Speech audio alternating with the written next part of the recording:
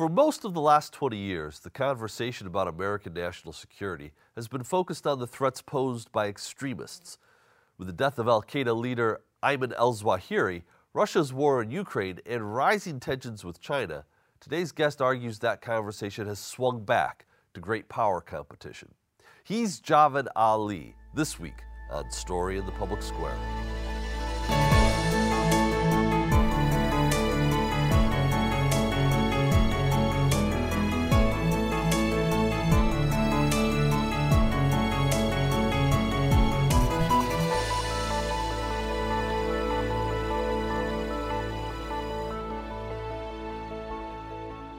Hello and welcome to Story in the Public Square, where storytelling meets public affairs.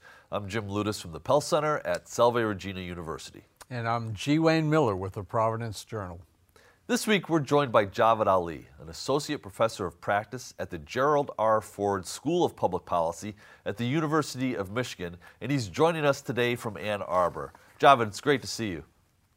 Jim, always great to be with you, and Wayne, nice to be with you as well. Nice to meet you. So this week we marked the 21st anniversary of the attacks on 9/11. When you look back on that 21-year period, how do you assess it? Yeah, it's been a long and winding road in counterterrorism, both as a mission and my own insights personally from what I was observing firsthand in that world, both before 9/11 and then subsequently afterwards, to include being in Washington the day of the attacks and driving past the Pentagon about 30 minutes before American 77 hit it. So where we are now in 2022, all these years later, I think we have crossed an inflection point in national security where counterterrorism I would argue the past few years, is no longer the number one dominant national security priority that just literally draws all of the time and attention and resources and capabilities of the U.S. government against the terrorist threats, mostly overseas. So I think that moment for our country has come and gone, and probably since the Trump years into 2020, and now here we are a couple of years later, that the priorities in the landscape for national security has shifted, where counterterrorism is still important, but it is not the singular dominant issue the way it was for so many years after 9/11. And we're going to get into that inflection point and talk a little bit about that in a moment. But I want to keep us back in that post 9/11 era. You know, so much of American foreign policy was really redirected, and I think in the context of the time, there wasn't anybody saying, "Hey, we're overcorrecting here to concentrate on Al Qaeda and Islamist terrorists." But did we overcorrect? Were we too singular in our focus in those 2 decades? Well, I would argue in the immediate aftermath of 9/11, we absolutely had to overcorrect to fix all the gaps and flaws and seams and vulnerabilities that Al Qaeda unfortunately exploited to pull off 9/11. And if you were to go back and do a survey about what that landscape looked like for the U.S., it was daunting. And that's when I joined government in 2002, and then my career started to progress in different departments and agencies. But I would argue the first 5 to almost 10 years after 9/11, we were making the right choice with respect to trying to apply as much pressure as we could against Al Qaeda, and then later in the decade, in the 2000s, against its affiliates, who were almost every day thinking about attacking the United States, the West, our interests and our allies abroad. And so the threat itself required us to make those choices. Then we also had to harden the country as well. But retrospectively too, even though we made, I think, the right philosophical choice, operationally and tactically, we made a lot of mistakes. And that is, I think, one of the lessons of 9/11 is that even though we were trying to do the right thing, there were times where we didn't do the right thing. And if the same set of circumstances were to happen again, we should learn from our recent history and not do some of the things that didn't work out well or got us closer to the line of civil liberties and privacy, both at home and abroad, that we shouldn't go over, or morals and ethics. So there's a lot to unpack in that. But again, going back to my original point, I do think we made the right decision in that first decade, but there were some missteps along the way. So take us back in time in terms of your life, your professional life. What attracted you to national security in the first place, and counterterrorism in particular? What was it about the younger you that said, I want to go there, I am going there? Yeah, I actually gave a podcast to Michigan about this, and last year in the run up to the 20-year anniversary, and walk through some of those same insights from just my own personal background and how I got into it. But suffice to say, it was quite an unusual experience for someone from my background as an American Muslim growing up in Metro Detroit in the 70s and 80s, and parents who were very educated and successful as physicians, to then break off into something completely different, into this murky world of government service and counterterrorism and the intelligence community. I mean, nobody from my community and my background in those days had ever pointed in that direction. So there was a lot of my own identity that was wrapped up into that. And then having, because of my parents' heritage, being from India, and having been on the ground in India and other parts of the world in the 70s and 80s into the 90s, and seeing this very different experience for people overseas, but also seeing the dark side of that experience, sectarian tension, political violence, terrorism, poverty, things that you just don't see on that scope and scale inside the United States. And I think that was another factor that even as a young person drew me into that world. The professional pathway didn't happen till later in life, when I got to DC in the 90s. But I think the decades before triggered that curiosity in me that was, like I said, quite unique at the time I was growing up. So I have to ask you, what did your physician parents think when you made this career choice? Yeah, suffice to say, they were not happy. I mean, that's really the right way to put it, respectfully. But they had sort of pinned their hopes on me of carrying in the family footsteps and tradition of being a physician.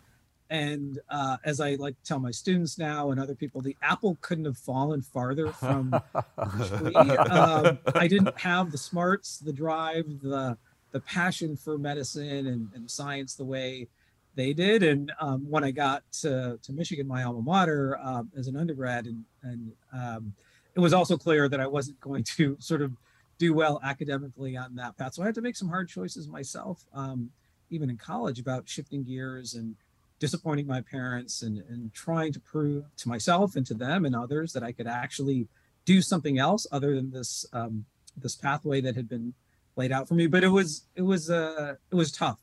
For a while to get them to realize that there was this other reality for people from our backgrounds and from our community. And hopefully over time, I managed to convince them. Well, it certainly worked out, and I'm good to hear that. Glad to hear that. Getting back to the period after 9/11, is there anything, again, we have, hindsight is 2020. Is there anything we, meaning America, could have done or should have done differently? Again, with 21 years having passed, what's your perspective on that? Yeah, I mean, I think there's a lot of things we should not have done, or at least should have thought through a little more carefully and deliberately and realized the pros and cons of some of these choices before we went ahead and made them. And I've designed a counterterrorism class at Michigan that walks through a lot of those policy choices and the impact. I think one of them are some of those early decisions that were made in the immediate aftermath of 9/11. And some of these are still in effect now. One good example is the 2001 authorization to use military force, which is still the guiding legal principle that allows the U.S. military and other parts of the U.S. government to engage in counterterrorism operations overseas. That piece of seminal legislation, which again is still in effect today, was passed by Congress in roughly 5 to 6 days. Not a lot of advice or debate and consent about something that would shape the way we engage in the world in counterterrorism for now more than 2 decades. Another really controversial piece of legislation, your viewers remember at that time, was the Patriot Act. Also passed in October 2001, which unlocked a lot of capabilities for FBI and other parts of the intelligence community to look at threats domestically. There are still some pretty rigid guidelines, but the Patriot Act certainly took down some of those walls that existed before 9/11. And the Patriot Act is also likewise still in effect with some modifications around it over the past 20 years. Some other decisions that were made in those early days, the decision to use Guantanamo Bay as this detention facility for unlawful enemy combatants. The Guantanamo is still a policy conundrum for the United States in 2022 with a much smaller pool of people still there. I think about 36, or the number might be a little bit more than that. But again, what are we going to do with the smaller group of people who are still in U.S. custody and never seen the light of day from at least a trial perspective? And then I still think the decision to go to war with Iraq in 2003 is one thing that will continue to challenge us on the national security front, because that was a war of choice. It was not a war of necessity. And I had an insight to that in my own career in my first position. So that's a brief snapshot of some of the things in those early days after 9/11 that maybe we should have thought a little more carefully about making some of these decisions, and again, the consequences for us as a country. Hey, Javed, you know, that's an incredible overview, and I think we could probably spend an hour talking about each of those things, but I want to move us up to today. This summer, the U.S. military killed the then current leader of Al-Qaeda, Ayman al-Zawahiri. What's your assessment of the Al-Qaeda and their affiliate threat to the United States today? So Al-Qaeda is a fascinating organization as a terrorism watcher. I mean, this is a group that has been around formally since the late 1980s. It was started in Afghanistan with Osama bin Laden and al-Zawahiri. Al-Zawahiri at that point wasn't yet bin Laden's deputy, but they were personally together and they were close. And there were a lot of other jihadists in Afghanistan who'd come in the 80s to fight first against the Soviet Union.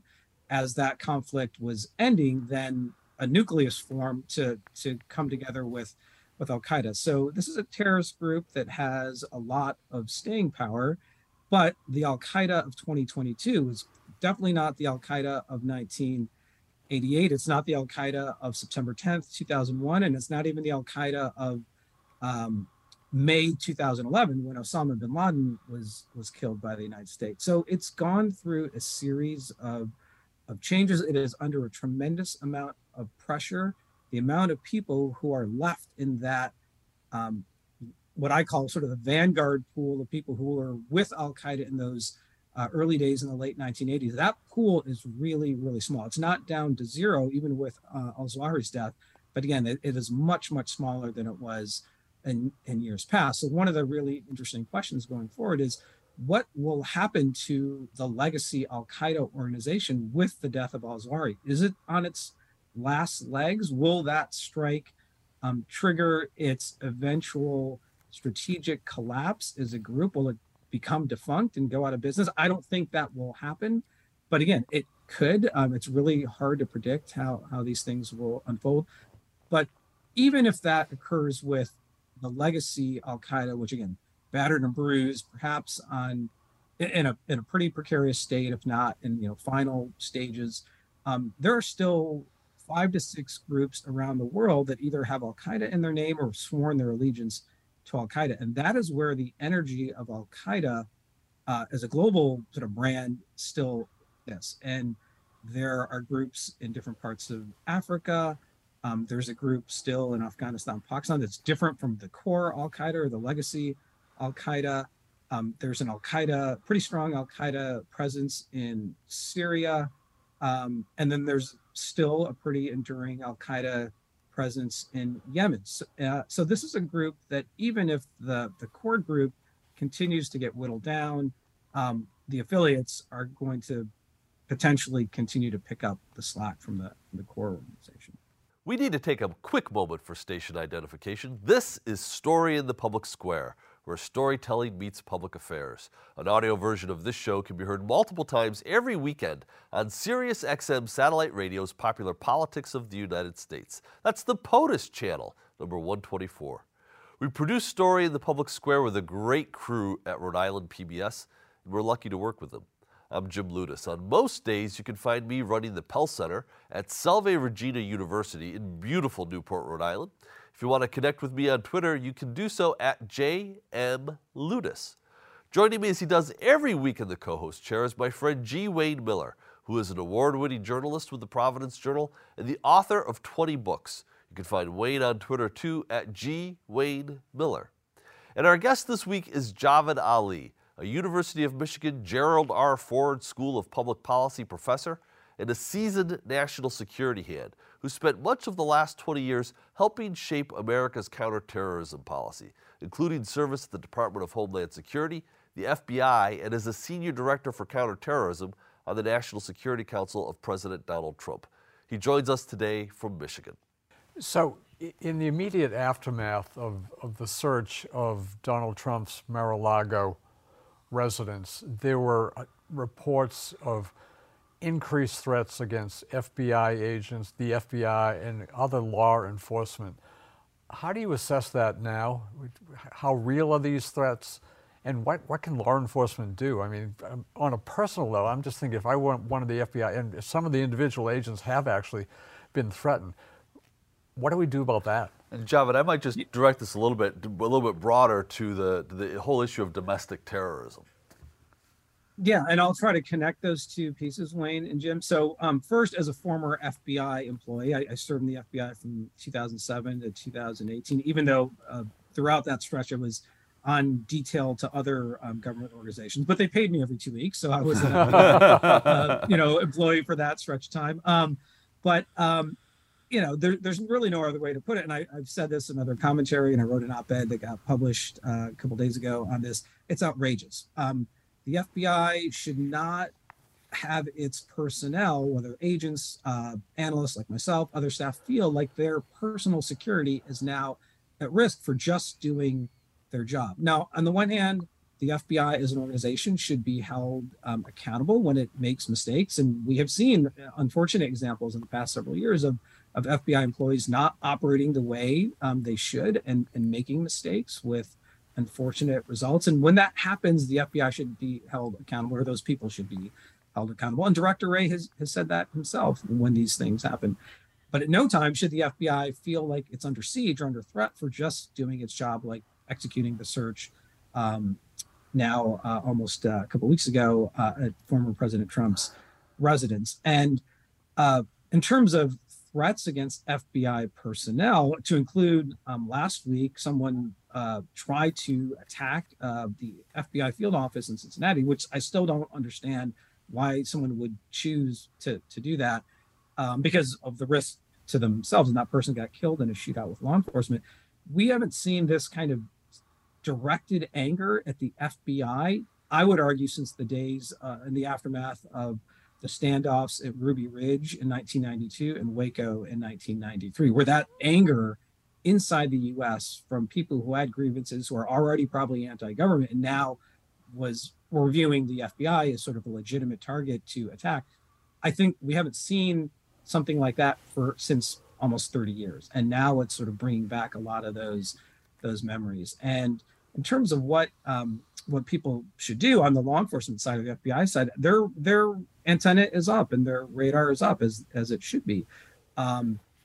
It is a crime to threaten federal officers using U.S. mail or other conveyances. So people need to know that there are potentially consequences for issuing these threats. Clearly, if you try to attack an FBI agent or a facility, there are also consequences. These are highly trained law enforcement officers who have guns on them. So, people need to realize that if you're going to be so bold as to issue a threat or try to conduct an attack, it is probably not going to lead to a good outcome for you as an individual. And that attacker in Cincinnati last week died. And then this week, somebody issued a very specific and direct threat against FBI personnel in Pittsburgh, and he was arrested within 24 hours. So it's unfortunate that this kind of anger is getting drawn up again or being generated again. But again, there are consequences for people who choose to go over the line. So hopefully, cooler heads will prevail, and this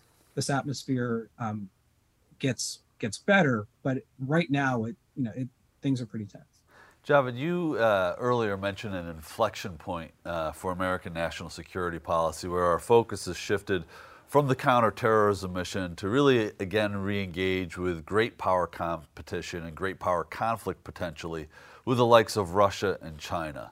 What does that mean from a national security perspective? What does it mean for U.S. policy? And if we can, in the next 7 minutes that we've got here, what does it mean for U.S. citizens? You can start with whichever piece that you'd like.